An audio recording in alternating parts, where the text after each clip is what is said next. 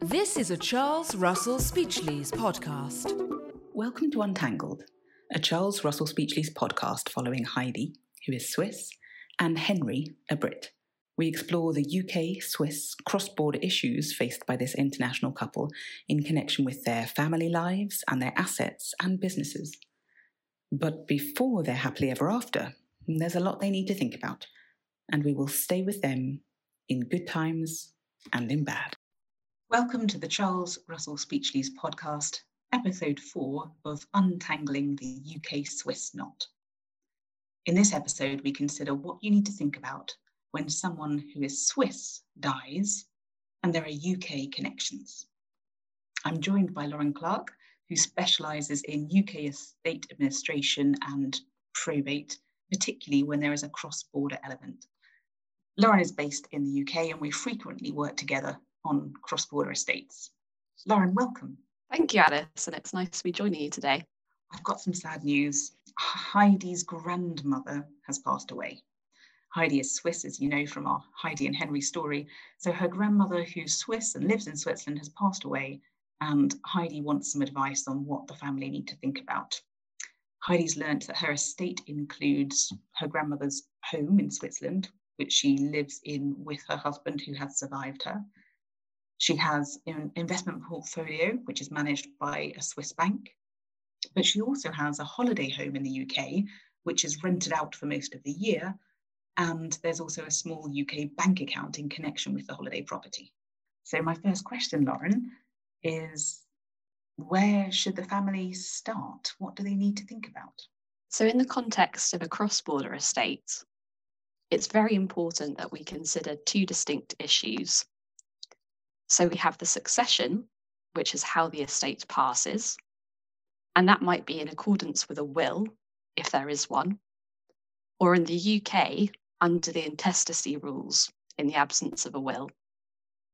And then the second thing that we need to think about is tax, and which country is going to have the primary responsibility for taxing the assets. So I would be suggesting to the family that the first place to start is whether Heidi's grandmother had a will. Thank you. So Heidi tells me that there is a will. It's a Swiss will, which means it's handwritten and it's not in English, and it follows the forced heirship rules. Now, this means that it leaves a portion to her husband and a portion to her children. So where do we go from there? In the UK, we would then be thinking about who is in charge of dealing with the estate. And in the UK, we have the concept that is known as executors, and these would be sometimes named within the will, and they would be the people responsible for reporting the estate and gathering in the assets. But I understand that in Switzerland, it's slightly different, and sometimes it's the heirs that have responsibility for that role. Yes, I know that when we look at UK and Swiss cross-border estates, trying to understand the different names for the people who undertake what's essentially the same job is one of the issues. So we've identified who's in charge of the estate. Should we talk then about actually what the assets here are? You know, what is relevant? Which assets are relevant from a UK perspective? We would need to think here about the situs of the asset. So in the case of a physical asset, such as a property or perhaps the bank account, that's where the asset is located, or the bank which holds that account. In the case of investments, it's slightly more complicated. So whereas here, whilst we have a Swiss bank holding investments in a nominee type arrangement, we would need to dig a little bit deeper and look at the underlying shareholdings themselves. Okay, so let's start with the property. The holiday home in the UK, I presume you mean, not her main home in Switzerland. So with the UK holiday home, what would you want to know? We would want to look here about how the ownership arrangements are. So if Heidi's grandmother held the property in her sole name, or whether it was perhaps jointly owned with her husband. And in the UK, there are two distinct ways of holding property jointly. So the first is something called joint tenants. And this means that on the death of one co-owner, their share would automatically pass to the survivor, so independently of the terms of that person's will. Right. And the other type of joint ownership is something known as tenants in common, and that would allow the person to dispose of their share of the property under their will. So we would need to look a bit more closely at that. Okay, so we need the address of the property, and then we can look it up for them to work out whether it passes under the will or automatically to her husband. Okay. Exactly. And the UK bank account, what do you need to know for that? We would want to write to the bank here and find out the value of the assets in the bank account. In the UK, banks often have their own individual threshold. And if the value of the bank account is below that threshold, the bank may be prepared to release the funds to the executors without obtaining what in the UK is known as the grant of probate. However, if the value of the bank account exceeds the bank's threshold, which is often different in each case, then they may require the executors to take out the grant of probate, which is the form of authority then for the bank to release the funds to the executors. Okay, so what we do about that bank account from a practical perspective depends how much is in it. And if it's not very much, then a death certificate might be enough to allow the executors or the heirs to deal with the money. And if it's worth a bit more, then it's going to have to wait until a grant of probate is obtained. And we're going to come on to talk about what are the steps, what is grant of probate, and how do you get it. So then finally, is there anything we need to know about the assets in the Swiss portfolio? Because Heidi probably thinks it's managed by one of the Swiss big banks. This isn't relevant. We don't need to worry about it. Is that right? Yeah, I mean, that's a common misconception. So we would want to look a bit more closely at the underlying shareholdings within the portfolio, because how we determine whether the shares are relevant for UK tax reporting is where the register of shares is kept, and that determines whether a share is a UK situs asset. So within the portfolio, often when we obtain a valuation, there's a breakdown of the shareholdings, which provides what is known as the ISIN number. Mm-hmm. And that can give a good indication as to whether the shares will be treated as UK situs for tax purposes. Okay, you said a good indication. Does that mean all I need to do is find the ISIN number? Unfortunately, it's not quite as straightforward as that. So I'd recommend that Heidi, in this case, or the family, obtain some quite specialist advice that could help. Okay, I know from a few of our matters we've done together, Lauren, that sometimes there are complexities like companies that are dual listed, and actually you really have to dig down to work out whether you're dealing with UK shares or not. Why does it matter? I mean, I don't want to scare anyone who's listening who's got a Swiss investment portfolio. Does it always matter if actually you've got a few UK shares? Does that mean you're going to have to pay inheritance tax, or you have to worry about it? In the UK, HMRC recognises that where certain conditions are met, there is no requirement to submit a detailed inheritance tax account. These are what are known as accepted estates, and the conditions are that the deceased was domiciled outside of the UK at the time of their death, the deceased had never been domiciled or deemed domiciled in the UK during their lifetime, and the value of the UK assets in their estate is less than £150,000 and only consists of cash or quoted shares. But as we've just mentioned, it's something that needs to be looked at quite closely, as there could be UK reporting requirements that aren't immediately obvious. Yeah, well, I know we've had several cases where that's come up. So thank you. So we've talked about the house, we've talked about the UK bank account, we've talked about why we need to look at the Swiss portfolio. What does the family actually need to do? You've mentioned the grant of probate, but can you explain to me what steps the family need to take in order to get it? And when they've got it, what do they do with it?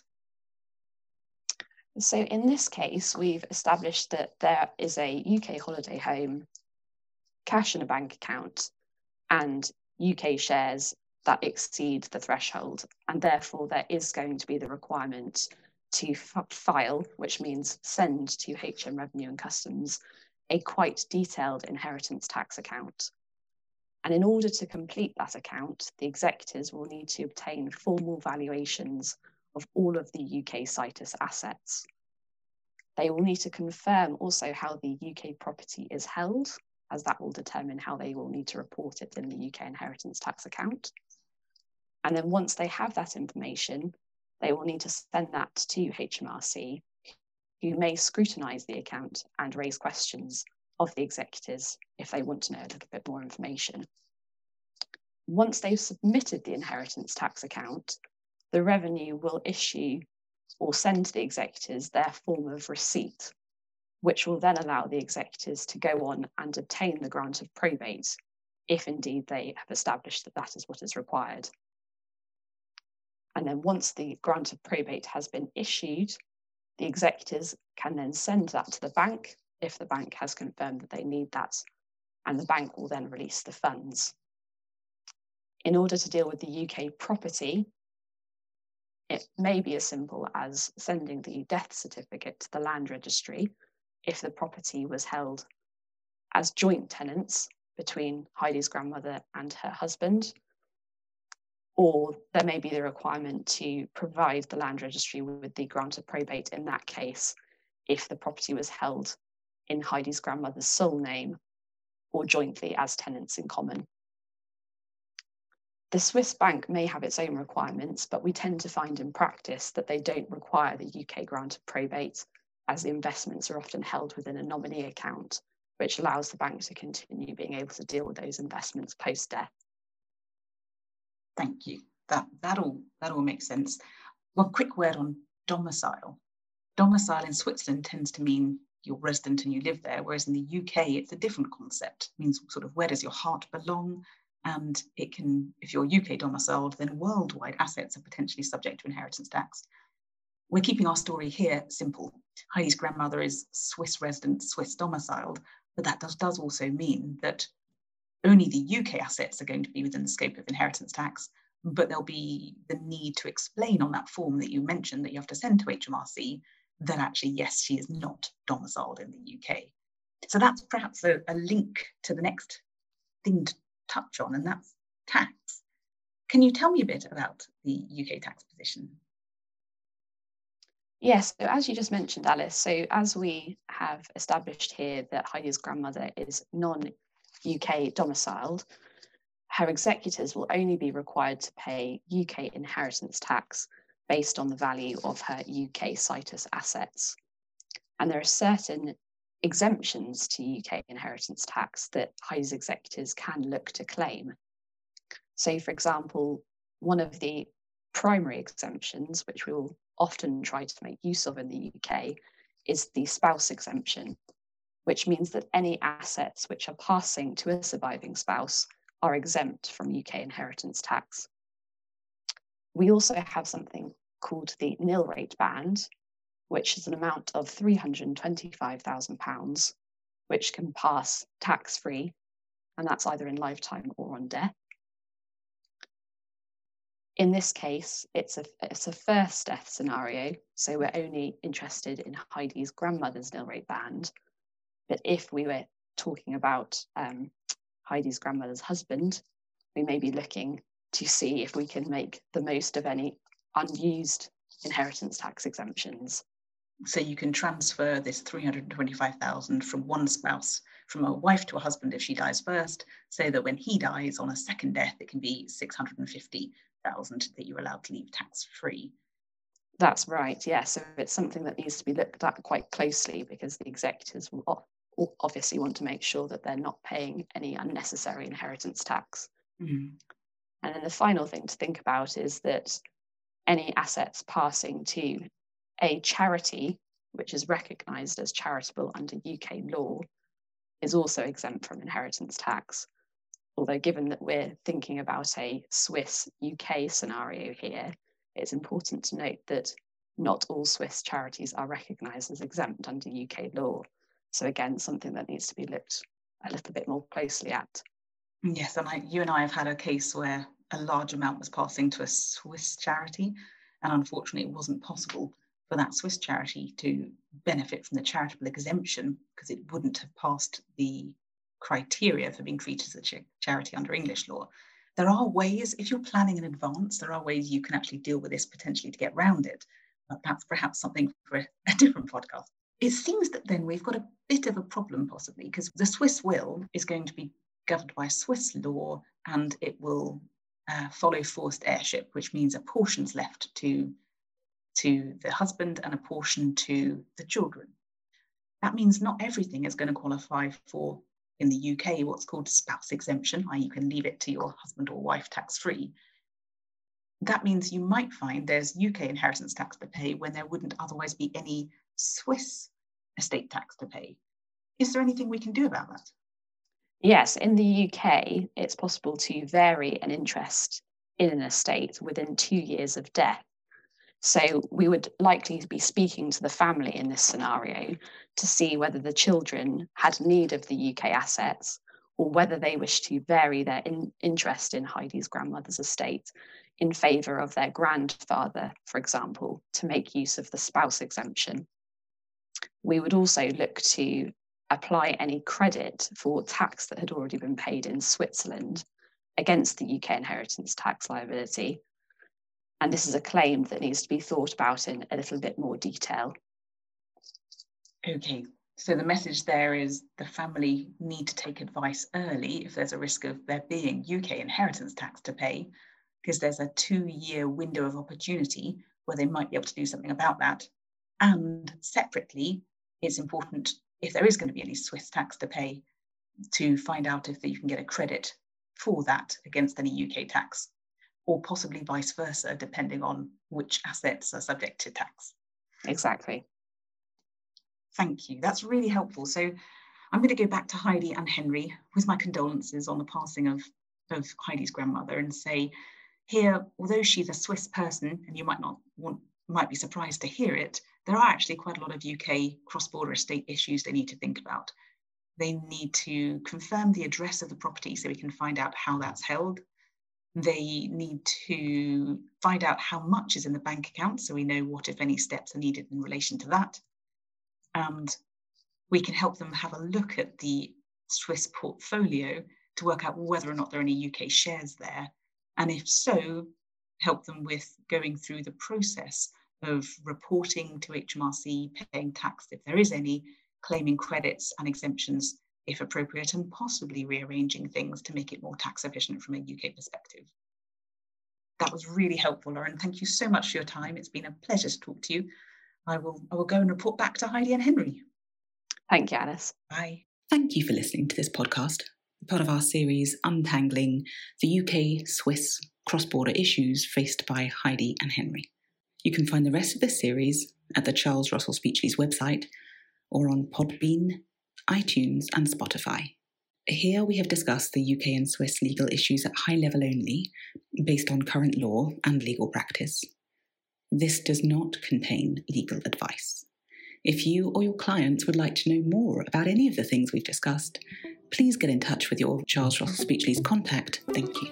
This is a Charles Russell Speechlys podcast.